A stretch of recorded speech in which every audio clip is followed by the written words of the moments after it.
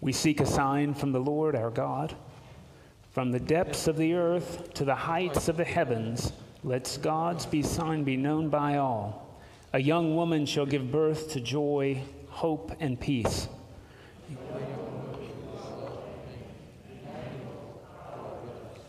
In love, let us kindle the light of the Lord.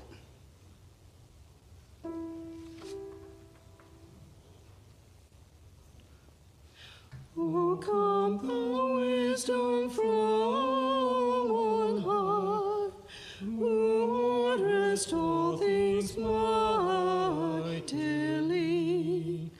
To us the path of knowledge show, and teach us in our ways to go. Rejoice, rejoice, Emmanuel shall come to thee, O Israel. Loving God, as we continue in this Advent season, we open all the dark places in our lives and memories to the healing power of Christ. Show us the creative power of hope. Prepare our hearts to be transformed by you, that we may walk in the light of Christ. Blessed be God, Father, Son, and Holy Spirit, and blessed be God's family, now and forever. Amen. Let's pray together. Almighty God, unto whom all hearts are open, all desires known, and from whom no secrets are hid, cleanse the thoughts of our hearts by the inspiration of your Holy Spirit, that we may perfectly love thee and worthily magnify thy holy name, through Christ our Lord. Amen. The Lord be with you. And also with you. Let us pray. Ever-living God, who strengthened your apostle Thomas with firm and certain faith in your Son's resurrection, grant us so perfectly and without doubt to believe in Jesus Christ, our Lord and our God, that our faith may never be found wanting in your sight, through him who lives and reigns with you in the Holy Spirit, one God, now and forever. Amen. Amen. Please be seated. Significant milestones in the life of a congregation require significant celebration and marking of such milestones with a sense of history of how it is that God has brought us to this place. Today we celebrate the retiring of our debt for our beautiful Brumley Hall, alongside 55 full years of ministry, and in due course give up our prayers and our thanks with the burning of that mortgage. But before we do that, let us take a short walk through our history, praising God and giving thanks for all that God has graciously given to us. God blesses us abundantly with good gifts in every season. Give thanks and praise to the Lord our God. God brings to completion all of God's works. Thank the Lord for working in our midst. All things become possible with the Lord's help. Let us follow the Lord in all that we do. The first planning meeting was held on December 21st, tomorrow, 1964, the feast day of St. Thomas, with the Right Reverend John E. Hines, the Bishop of the Diocese of Texas, to discuss establishing a new mission parish in the rapidly expanding Clear Lake area. The site chosen for the mission was this 6-acre tract owned by the diocese in Nassau Bay, purchased for $90,000. This was the last mission authorized by Bishop Hines before he became the presiding bishop of the Episcopal Church in 1965. To commemorate the date of the first meeting, our mission was named the Church of St. Thomas. The first worship service, Holy Eucharist, was celebrated by the Right Reverend Scott Field Bailey in a meeting room of a local hotel that no longer exists on January 3rd, 1965, and was attended by approximately 35 people. Parishioners decided to establish a school for young children, partly as a means of attracting parishioners. The parish became known as St. Thomas the Apostle Episcopal Church and School. In fact, the school was built before the church. Ground was broken for the permanent buildings on March 6, 1966. The new day school opened with 78 students in September and a classroom wing near the sanctuary that we now know as Christ Hall. The first worship service in the new facilities were held on October 2nd, 1966, and the mission became a parish in January 1969 with the Reverend Joe Johnson as first rector. In November of 1969, construction began on a parish hall and classroom addition. God guided the people of St. Thomas to perceive what is right and granted us both the courage to pursue it and the grace to accomplish it. In 1971, the nearly new resale shop opened in what is now the church office area of our buildings. It grew out of the many successful garage sales held by the women of the church. Sponsored by the Episcopal Church Women, the ECW, the proceeds from the shop continue to be donated among many deserving outreach projects each year. Benjamin Carmine, a founding member, built the space that now houses the office in memory of his daughter. After an arson caused fire in the church offices in 1996, administrative space was added. God guided the people of St. Thomas to perceive what is right and granted us both the courage to pursue it and the grace to accomplish it. Despite some temporary setbacks, the parish and school continued to grow throughout the 70s and 80s, and by 1992, the next major phase of physical growth was underway. Construction of a new sanctuary in which you now sit, with seating for 400, and a renovated and expanded former sanctuary, Christ Hall, was completed on September 23, 1994, and the expansion was soon put to use by helping families who were displaced by a major fire at the Ball Harbor Apartments. God guided the people of St. Thomas to perceive what is right and granted us both the courage to pursue it and the grace to accomplish it. A renovation of our central hallway, which you all came down this morning, and main entry to our facilities took place in 2010. Designed to both complement the new sanctuary that you're sitting in now and unite the church and school campus under a common, inviting roof, Lee Brumley led the vision and initial fundraising for the hallway. And shortly after his death in 2015, the central hallway was named in his honor, Brumley Hall, and provides a wonderful welcome to the campus, opportunities for fellowship, service, music, and the arts that we are still living into. God guided the people of St. Thomas to perceive what is right and granted us both the courage to pursue it and the grace to accomplish it. St. Thomas is truly out of this world. NASA's proximity to St. Thomas has always been a factor in the life of our parish.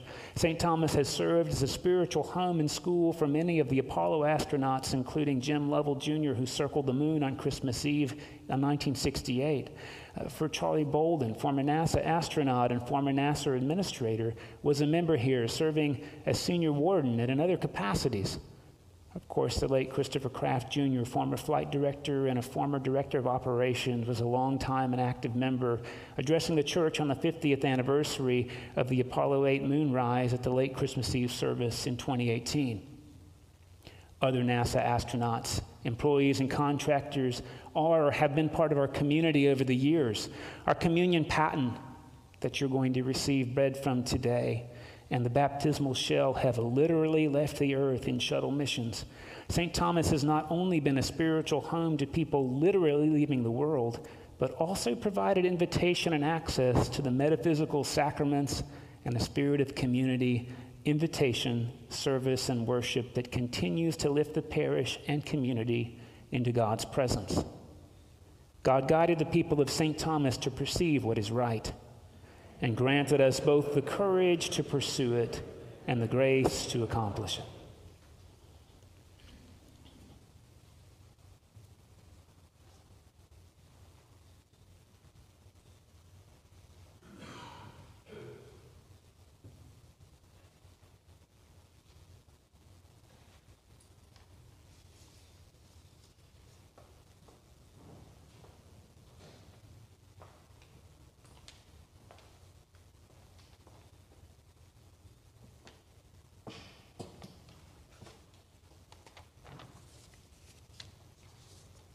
A reading from the book of Habakkuk.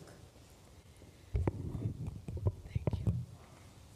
I will stand at my watch post and station myself on the rampart. I will keep watch to see what God will say to me and how God will answer concerning my complaint.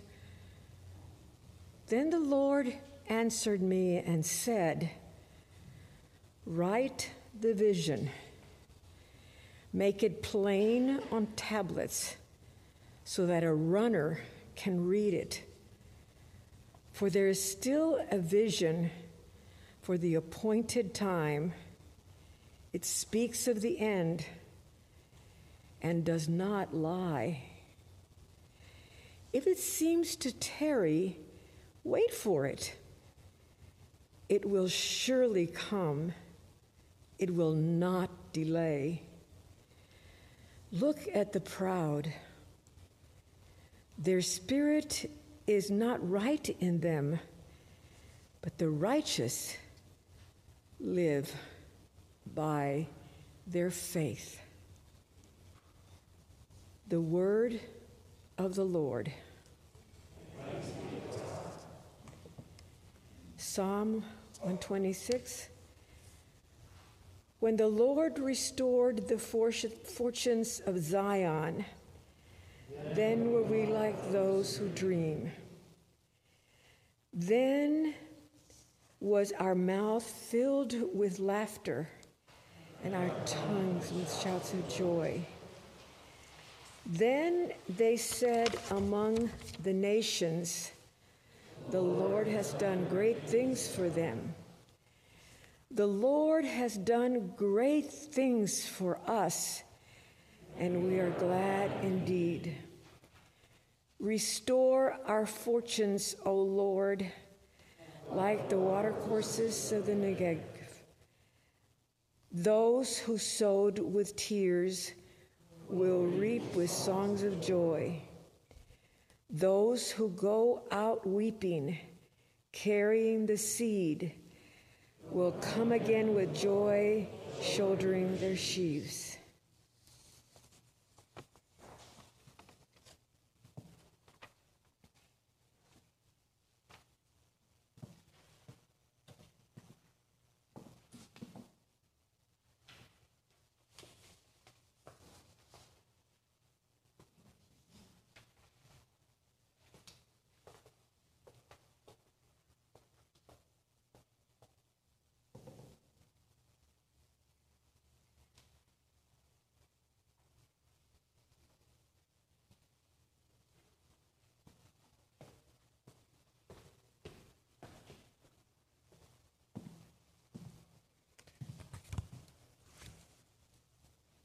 Reading from Hebrews. Do not therefore abandon that confidence of yours. It brings a great reward, for you need endurance, so that when you have done the will of God, you may receive what was promised. For yet in a very little while, the one who is coming will come and will not delay. But my righteous one will live by faith. My soul takes no pleasure in anyone who shrinks back. But we are not among those who shrink back and so are lost, but among those who have faith and so are saved. Now faith is the assurance of things hoped for, the conviction of things not seen. The word of the Lord. Thanks be to God.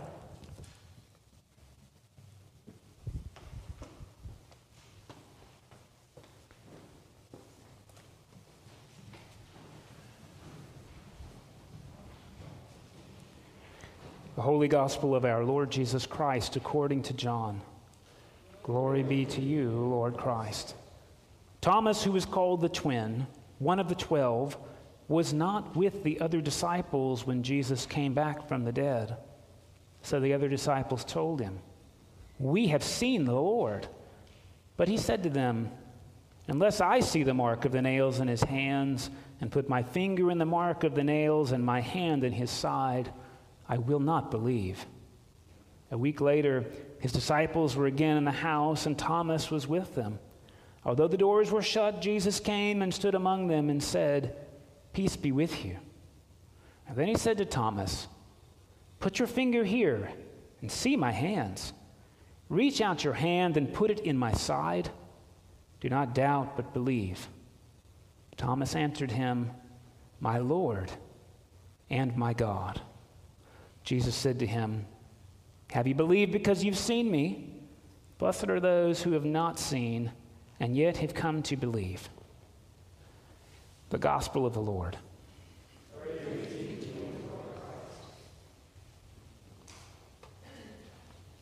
Please be seated. Well, I've got to warn you, it's a little bit like chicken cacciatore today. There's all kinds of things in the pot. It's our festal day. We turn 56 years old tomorrow. We're going to burn a mortgage thanks to your generosity that we had no vision for 3 years ago. And it's the fourth Sunday of Advent. Let's talk about all the ingredients and see if they don't cook together for us, okay, on our festal day. All Advent long, I've tried to get us to consider these Advent candles as making lights visible, not that we're meant to have, but that we're meant to join God in making visible. So we talked about making hope, and we talked about making peace. Last week we talked about making joy, and I could never say this in the tradition that raised me. I want you to consider today the Advent discipline of making love. And I hope it's helpful to hear that the older I get, the more I realize the disservice I have of thinking of love as some sort of emotion or some sort of feeling. The older I get, the more I understand love to be a set of practices, a way of showing commitment, whether the feelings are there or not. Of course, I think anybody who's been married more than 2 years understands this. That without love as commitment, without love as practices, there is no structure to hold love as feeling. And inevitably, when I practice love, I put myself in the posture, at least I open the doors of that part of my brain I usually call my heart, to receive those love feelings. But when I only practice love when I feel like it, there is a whole lot of light I do not see. And I have to be honest with you because it's Advent and we're talking about light in the darkness. I had a really helpful spiritual director once upon a time who told me when I said, I don't feel in love with a significant family member at all. The spiritual director said, I've been listening to you talk for weeks. You think about that person all the time. What stronger love is there than that? They did not always bring those feelings that I covet. But this I know, she was right. And the person who was able to drive up the most anxiety in me was also the person with whom I practiced the most love. This, I think, is that Advent image we're offered today to consider not having more love in our lives, but making more love in our lives. It's awkward for me to say that phrase, but as I've been reading Christian mystics lately, particularly St. John of the Cross, he in particular has invited this contemplation that sometimes we have an encounter with God and it is strong. In fact, it might speak to that part of our brain we call our heart, our feeling center, and we might say, this is lovely and wonderful, and then we perceive a vacuum. Where has God gone? And St. John of the Cross says, perhaps it's because we're standing in the entryway where we met God, and we're not following God where God beckons us to go, which is deeper into the home. And so we stand in the narthex when God calls us into the sanctuary. And as I mentioned to you, because of the particular tradition that raised me, I have a hard time saying this, but I'm going to say it anyway. Sometimes we find ourselves very comfortable in the living room with God, and we wonder where God has gone, when in fact God would draw us into the bedroom. In the mystical language, sometimes we settle and we look for conversation with God instead of intimacy. And I want to suggest that frame, at least for me, makes all the difference in how it is I perceive love, both as feeling and practice. And I think it's the hinge on which the whole story of our patron saint, St. Thomas, hinges. Now, we hear this story the second week of Easter every single year. And of course, many of you have given Thomas this epithet, Thomas the Doubter, Doubting Thomas. But please notice that is not what the Bible calls him. Thomas is not called Doubter. He's called Thomas the Twin. Whose twin is he? The tradition is really clear. It's not about physicality. Thomas is called Jesus' twin. That is to say, Thomas and Jesus seem to share this same laser focus earlier in the book of John. Jesus says, let's go to Jerusalem. And the other 11 disciples say, bad idea. They'll kill you. We might get hurt too, which would be worse. Thomas says, let's go and die with him.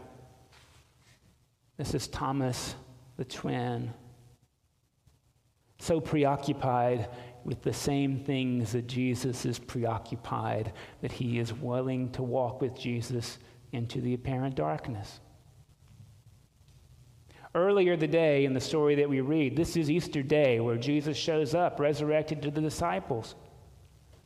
He walks through the wall and says, peace be with you. You only have to say peace be with you when someone doesn't have peace. I don't know if you've noticed that, right?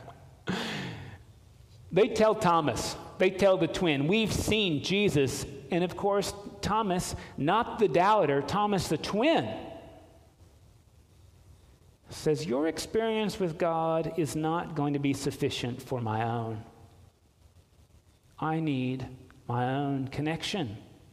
I need replicable results. This is Thomas, patron saint of the scientific method.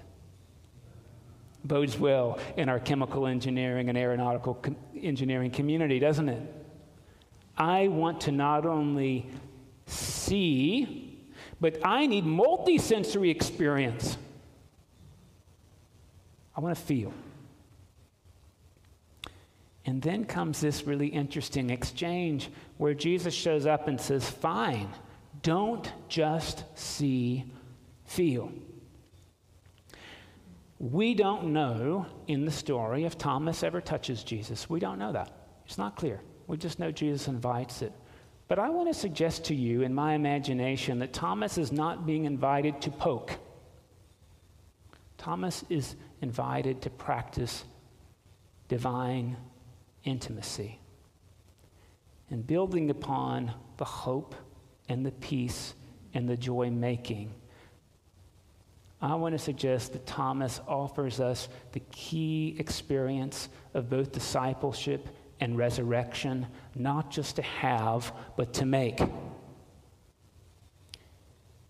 After all, if Jesus came back from the dead sometime long ago,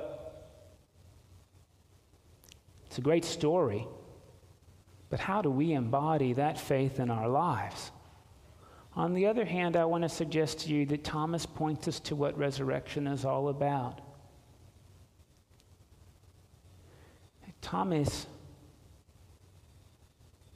wants to touch, and I think it's okay to say, caress, the very spots in which death entered into Jesus. We know from the story, those are nails and a lance. But they could just as well have been his alcoholic brother. They could have just as well been a miscarriage. They could have just as well been whatever it is that feels like a mortal wound in your life. Thomas doesn't want to just hear that those places can be overcome, that they will vanish when we die. This, I think, is the most powerful part of the whole resurrection story. What we know is that the wounds in the risen Christ never go away. They're there when he ascends. No, I put to you that Thomas wants to be able to touch those spots where death enters the body of Christ, and instead of feeling mortality and death, to experience life around them. I want to suggest to you that resurrection, that love making, is not about perfection. That resurrection and love making is not about our hurts being completely healed over, our opinions vindicated, God checking off on who it is we dislike for all of what seem to be pretty good reasons for us. No, I want to suggest that resurrection, if it's to have any power, if it's to be something greater than a human mind could just make up, is about life enshrouding wounds in the body of Christ.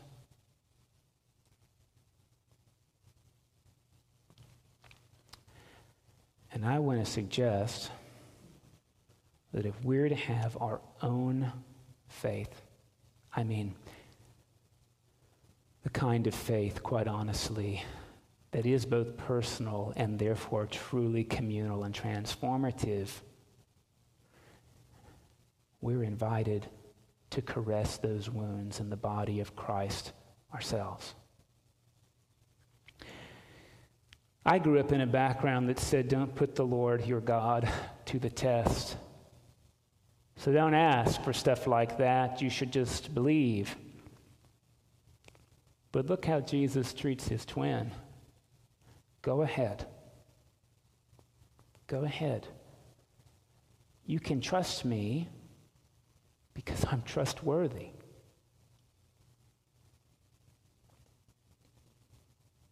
Now, lest this seem like something that just happens on a flannel board or happens in a quiet time I have in the morning before I go about my day, I want to suggest that the Christian journey is marked by our own willingness to offer this experience of divine intimacy with one another. I can't tell you how transformative it has been in my life for people to bear their wounds to me and say, go ahead. You can caress me there. Yeah.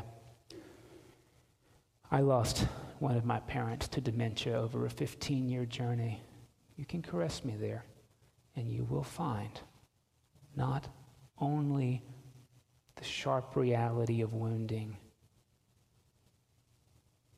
but new life encircling. So put your finger in my wrist. You've been disappointed by 2020. You can caress my side. You can caress my side where I have also been wounded and have found new life. New life not in spite of the wound.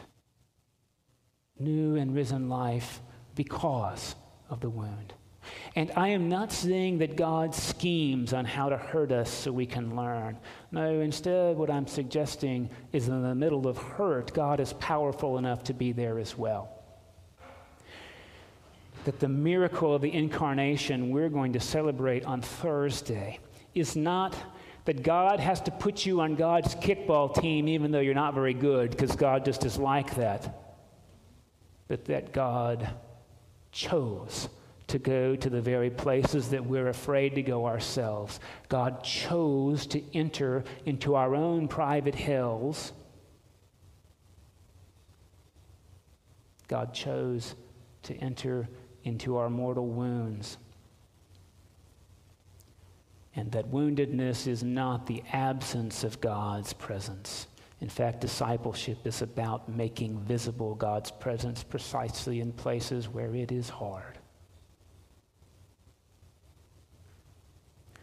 Divine intimacy means I'm willing to open my wounds to God. Divine intimacy means I'm willing to open that part of my brain I call my heart to you. Divine intimacy means we are willing to open our sanctuary to people who don't always treat it right. Divine intimacy means we're willing to share the life we've had, even if other people don't pick it up like we do. Thomas is a good twin. He's a good twin. And you know the great thing he invites us to do is not just see it one time. Thomas invites us to replicate that experiment over and over and over again with demonstrable, repeatable results. Thomas invites us, however we need to nuance it, to make the love of God visible in our world. Thomas invites us not to have love in our hearts. That's a great thing. Thomas invites us to go the extra mile and to make love in our world. Now, we only have 4 days left until we celebrate the incarnation. And our whole goal is to make more room for Jesus to show up in our lives. But 4 days is enough for you to make a little bit of love in your life. I think so. 4 days is enough for you to practice some divine intimacy in the next 4 days. And it may not happen in prayer. It may happen in a letter that you write, or a phone call you make, or in something you offer somebody else that you don't even know that you have extra of. These are ways we're invited to make love in our world.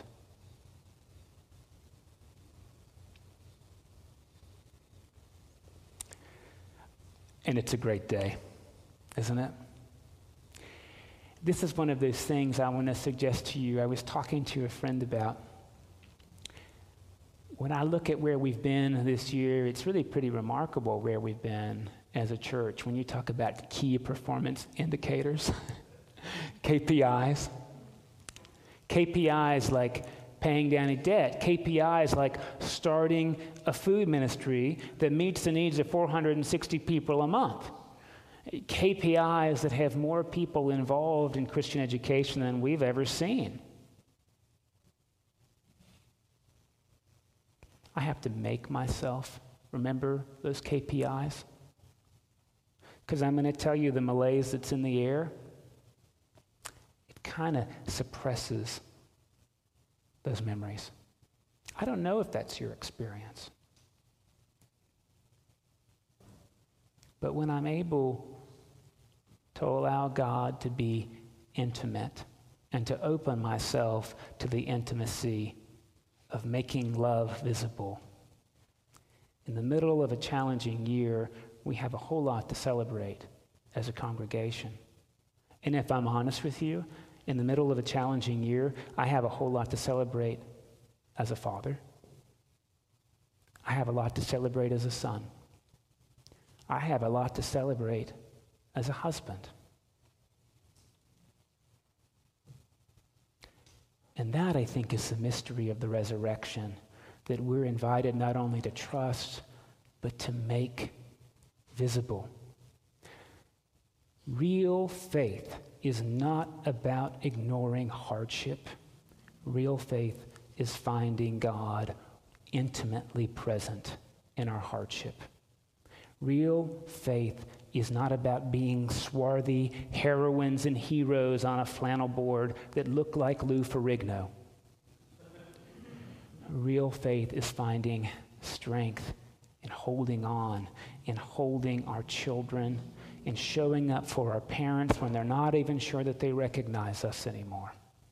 That is the faith that Thomas portrays and invites us to make visible in the world. That's what you have done. Some of you for 55 years. Well, 3 of you for 55 years here. Many of us for fewer years than that.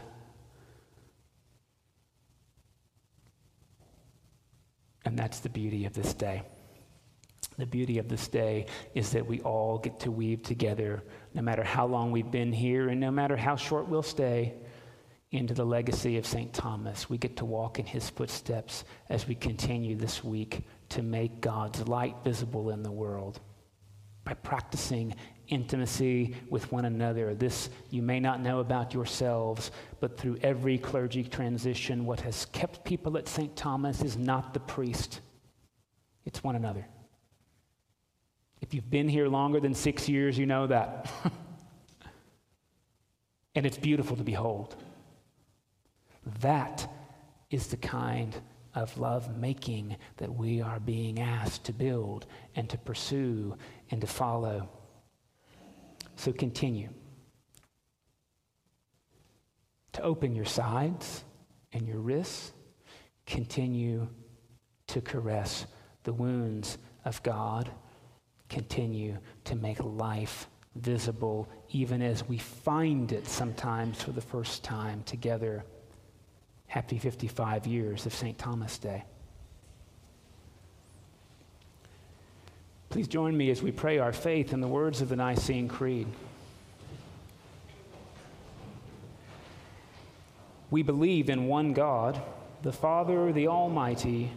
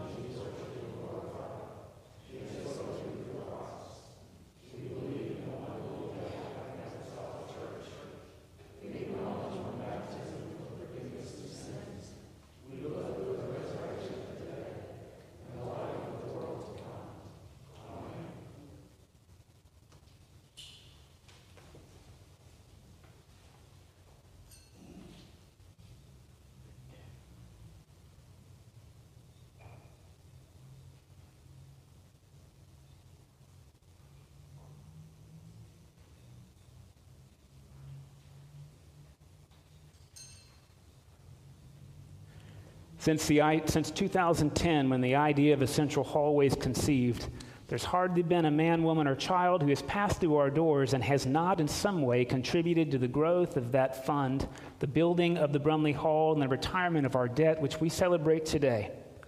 Fall festivals, 2 different capital funds drives, receptions, Italian dinners, proceeds from the nearly new thrift shop, memorial gifts, all have contributed to bring us to this day. And so let us raise our prayers of thanks to Almighty God for the good work done among us. As in biblical times, we let our prayers rise with incense to the altar of God until the sweet smell of our burned mortgage reaches heaven on high, with our prayers to become an acceptable offering to God. Let our prayers rise before you as incense, O Lord. And let our prayers and thanksgivings be a fragrant offering in your presence. From the rising of the sun to its setting, God's name is great among the nations. And in every place incense is offered to your name. For thy name is great among the nations, says the Lord of hosts. Almighty God, our prayers rise before you in thanksgiving for all you've done among us, for your blessings of property, buildings, faith, purpose, and mission. Fill us constantly with faith and the inspiration of your creative spirit, that we may follow your lead all our days and continue to be visionaries in spreading our mission beyond ourselves for the sake of your holy kingdom. We ask this in Jesus' name. Amen.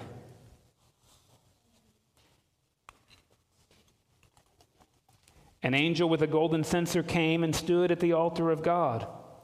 The angel was given a great quantity of incense to offer with the prayers of all the saints. And the smoke of the incense with the prayers of the saints rose before God from the hand of the angel. Almighty and ever-loving God, it is to you that we offer ourselves, our buildings and our properties, and now the retirement of our indebtedness. As this canceled mortgage burns with the incense, may its smoke rise to your altar in heaven with all your prayers and thanksgivings, and be a sweet-smelling offering in your presence, acceptable to you for the sake of Jesus Christ our Lord. Amen. Our mortgage taken out February 12, 2013 of $775,000 we offer as a prayer to God.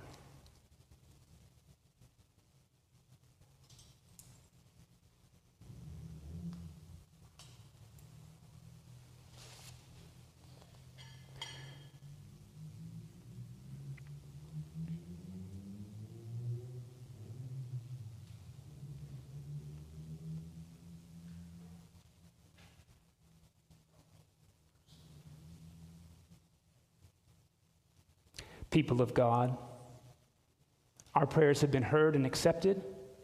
We are blessed, and we are debt-free.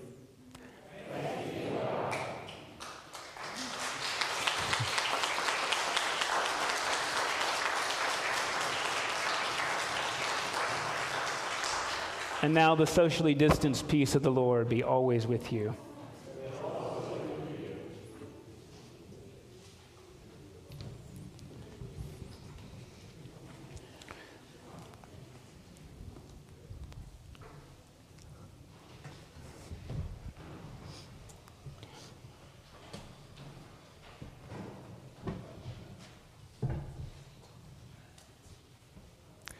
Well, thanks to this community, we not only have better living through chemicals, we have better sacraments through chemicals. Okay, I am going to share with us a video. We're going to do our best here because technology is great when it works, and we're going to do our best. This is a video from our regional bishop, the Right Reverend Hector Monterroso. He could not be with us today because they had scheduled visitation a year in advance. Bishop Monterroso was meant to be with us back in April, but because of COVID rules, he was not able to come. So he'll be at St. Mary's today, and instead he sent this video to share the diocesan perspective and celebration for the fantastic work you have done.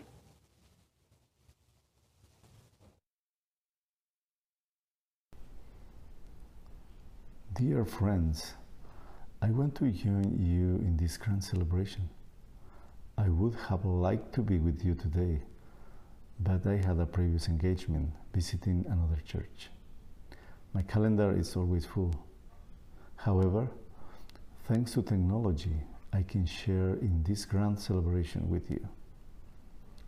A few months ago, Father Mike contacted me to share some great news.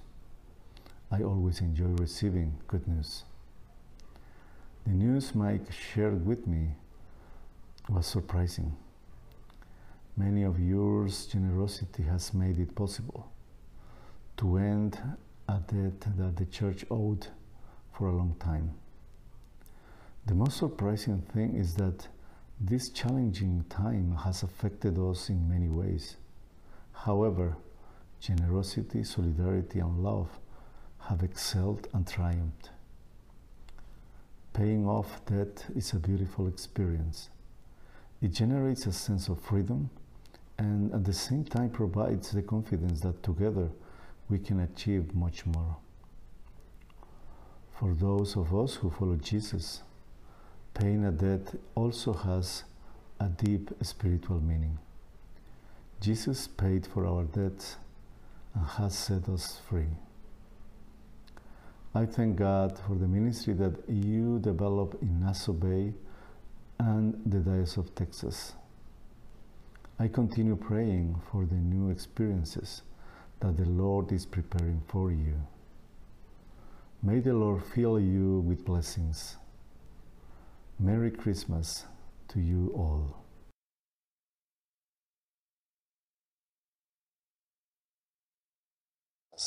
To you all. Dear friends. Yes, you know only a bishop is allowed to wish you a Merry Christmas when it's still Advent. So, again, Bishop Monterosso and Bishop Doyle send not only their greetings, but their love and appreciation and celebration of the ways you have made love visible, and particularly in the way that we have paid off this mortgage. I want to raise to you a couple of announcements. Some of these you saw on Wednesday, and one of them is a change of plans for today. So immediately following the service, due to the rain, we're not going to go to that field because some of you might lose a shoe. Instead, we're going to be out in the parking lot. So there's no need to rush. The band is going to be set up directly under the porte-cochere, that is the part of Brumley Hall that extends out into the lot. They're going to be there. And then we're just going to ask that if you're in the middle 2 rows parked, that you take your time quickly and move your car safely so that we can sit in those first 6 rows. And we've set up cones to demarcate which spots we need to clear out so that we can safely get our chairs out and enjoy a really fine celebration, being in one another's physical presence, but 6 feet apart with masks on. If you signed up for a lunch, and we have a couple of extras, Rob. It's all set up in a bag, heated up. Grab your bag, take it to your seat, and of course it's prepared to be a lap lunch. Right? If you're vegan, sorry, you can join me in not eating that lunch. Hopefully you brought something else. But you'll find all of that on your way out. So if you need to move your car, just move your car, grab your chair, and then we're going to celebrate with a really, really fine band, the Gary Michael Dahl Band, who's played at our Fall Festival the last couple of years. And you'll find there's a table that has waters and some sodas, and you'll find a table from our home brewers as well that has some Christmas ale as well. So we get to have a party, and that's how it's going to look after this service. Couple of reminders for the week. Today at 4:30 is a service called the Longest Night Service. It will stream also on YouTube, and it'll be here. You still have time to sign up if you'd like to come. It'll be about 45 minutes, and it's a contemplative service on the longest night of the year. This Thursday is Christmas Eve, and we'll be offering 3 opportunities to worship. The first is at 3:30, which is what we call the low mass, also known not as Rite 1 or Rite 2, but as Rite Quick. And we are really lucky to have the story that comes from the Godly Play lesson, some fantastic music from a church and school member, Ansley Wadle, will be allowing us to hear and celebrate music during that service. And it'll be over in 45 minutes with communion at the longest. So if you need to get home, that's the service for you. If you come at 4:30, we're going to have special music for the 5 o'clock service, and it's going to look one of 2 ways. If it's not raining and the grass is drier than it is today, we'll be outside singing carols with masks on, and we'll have a song sheet and a song leader, and of course we'll be socially distanced. And then we'll come in about 10 minutes early and hear some fantastic music from our harper and guest organist. If the soil's wet or if it's raining, we'll just come in at 4:30 and enjoy some beautiful performance music. I mean, absolutely beautiful performance music. And the service will begin at 5. And it'll be a high solemn mass like you're used to. The same thing happens at 9. Special music from 9 to 9:30, either outside, depending on climate, or inside. And then High Solemn Mass, which we call Midnight Mass at 9:30, because it's midnight somewhere. So that's what Christmas Eve looks like. The sign-ups are online as well. And next Sunday, we'll resume our normal pattern of 8 a.m. and 10:30 services. Celebrating all that we've done, prayers that you embrace these last 4 days of Advent, truly make them holy, so that we have extra cause to celebrate on Thursday evening. Continue to walk in love, as Christ first loved us and gave himself for us, an offering and sacrifice to God.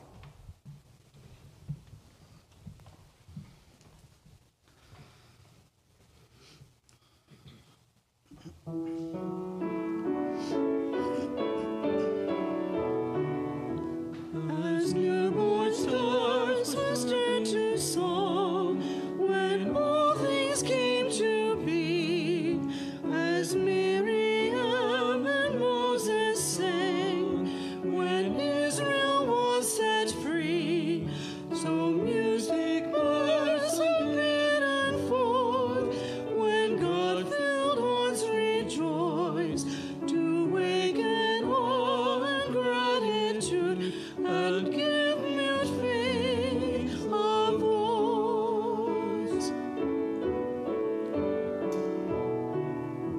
In psalms that raise the singer's sense to universal truths, in prophets dark toned oracle, or tales of three brave youths, the song of faith and praise endured through those called God to be a chosen people, bearing light for all the world to see.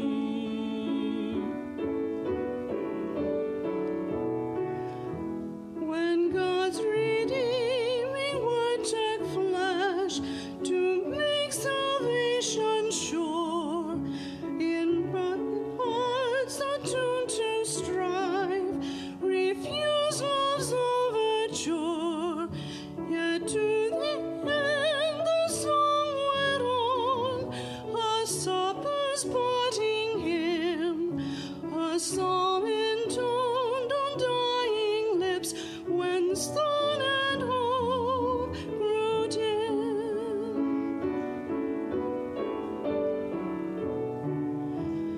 But silence won no victory there, a rest was all explored, before glad alleluias rose, to greet the risen Lord. The church still keeps the song alive, for death has lost its sting, and with the gift of life renewed, the heart will ever sing.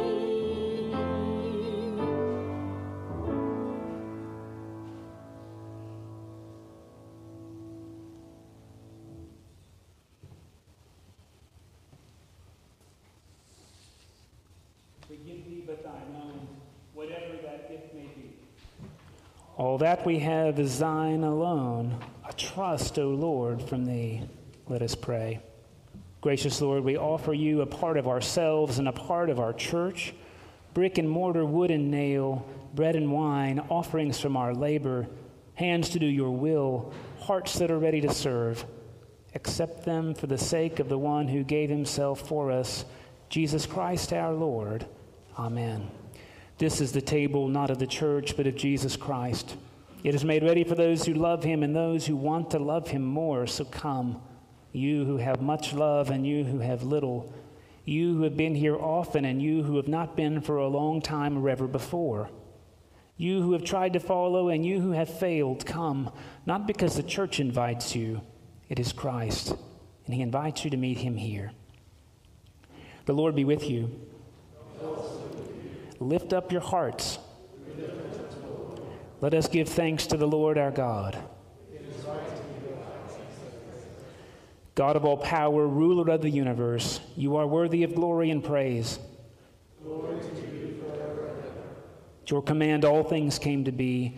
The vast expanse of interstellar space, galaxies, suns, the planets and their courses, and this fragile earth, our island home.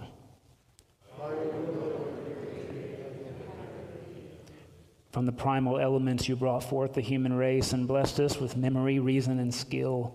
You made us the stewards of creation, but we turned against you and betrayed your trust, and we turned against one another. Again and again you called us to return. Through prophets and sages you revealed your righteous law, and in the fullness of time you sent your only Son, born of a woman, to fulfill your law, to open for us the way of freedom and peace. By his love he reconciled us. By his wounds we are healed. And therefore we praise you, joining with the heavenly chorus, with prophets, apostles, and martyrs, and with all those in every generation who have looked to you in hope, to proclaim with them your glory in their unending hymn. Holy, holy,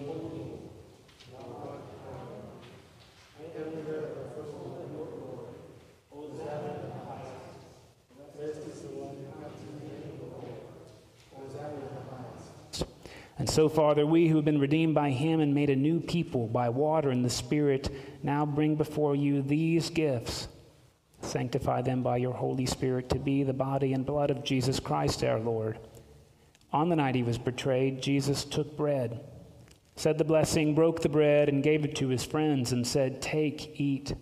This is my body which is given for you. Do this for the remembrance of me." After supper, Jesus took the cup of wine, gave thanks to God, and said, "Drink this, all of you.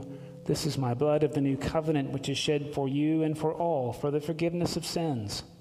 Whenever you drink it, do this for the remembrance of me." Remembering now his work of redemption and offering to you this sacrifice of thanksgiving, we celebrate his death and resurrection as we await the day of his coming. Lord God of our parents, God of Abraham, Hagar, Sarah, and Keturah, of Isaac and Rebekah, of Jacob, Leah, and Rachel, God and Father of our Lord Jesus Christ, open our eyes to see your hand at work in the world about us. Deliver us from the presumption of coming to this table for solace only and not for strength, for pardon only and not for renewal. Let the grace of this Holy Communion make us one body, one spirit in Christ, that we may worthily serve the world in your name. Risen Lord, be known to us in the breaking of the bread. Accept these prayers and praises, Father, through Jesus Christ, our great high priest, to whom with you and the Holy Spirit your church gives honor, glory, and worship from generation to generation. Amen. And now, as our Savior Christ has taught us, we are bold to pray, "Our Father, who art in heaven, hallowed be thy name. Thy kingdom come, thy will be done, on earth as it is in heaven.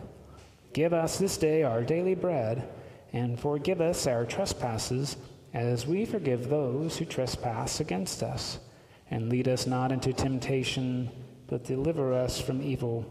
For thine is the kingdom, and the power, and the glory, forever and ever. Amen." Alleluia, Christ our Passover is sacrificed for us. These are the gifts of God for you, the family of God. Feed on them in your hearts by faith and with thanksgiving. And I'd like to invite you to receive either bread or a blessing by coming to the aisle closest to your right. In 6-foot increments, come forward and then return around the front to your seat.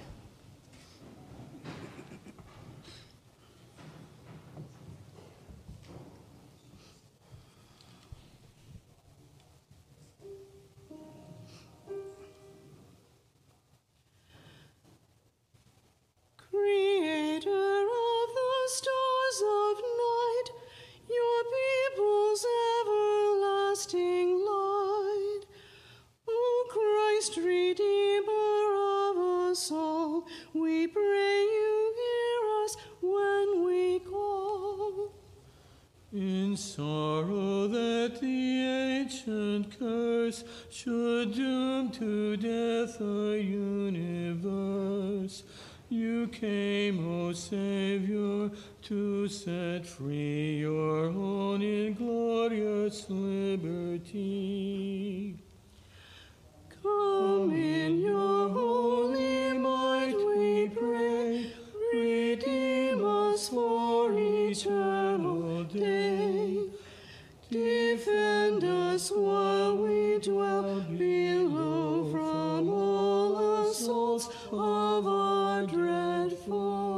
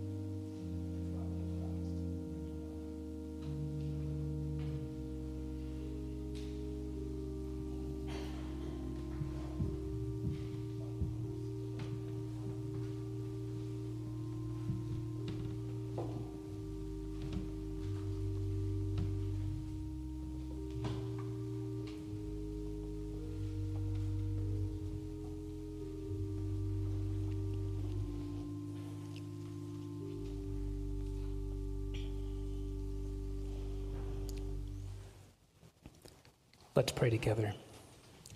Loving God, we give you thanks for restoring us in your image and nourishing us with spiritual food in the sacrament of Christ's body and blood. Now send us forth a people forgiven, healed, renewed, that we may proclaim your love to the world and continue in the risen life of Christ our Savior. Amen. May God, like Thomas, open your wounds to new life, to intimacy with God and to one another. And the blessing of God Almighty, the Father, the Son, and the Holy Spirit be with you this day and remain with you always. Amen.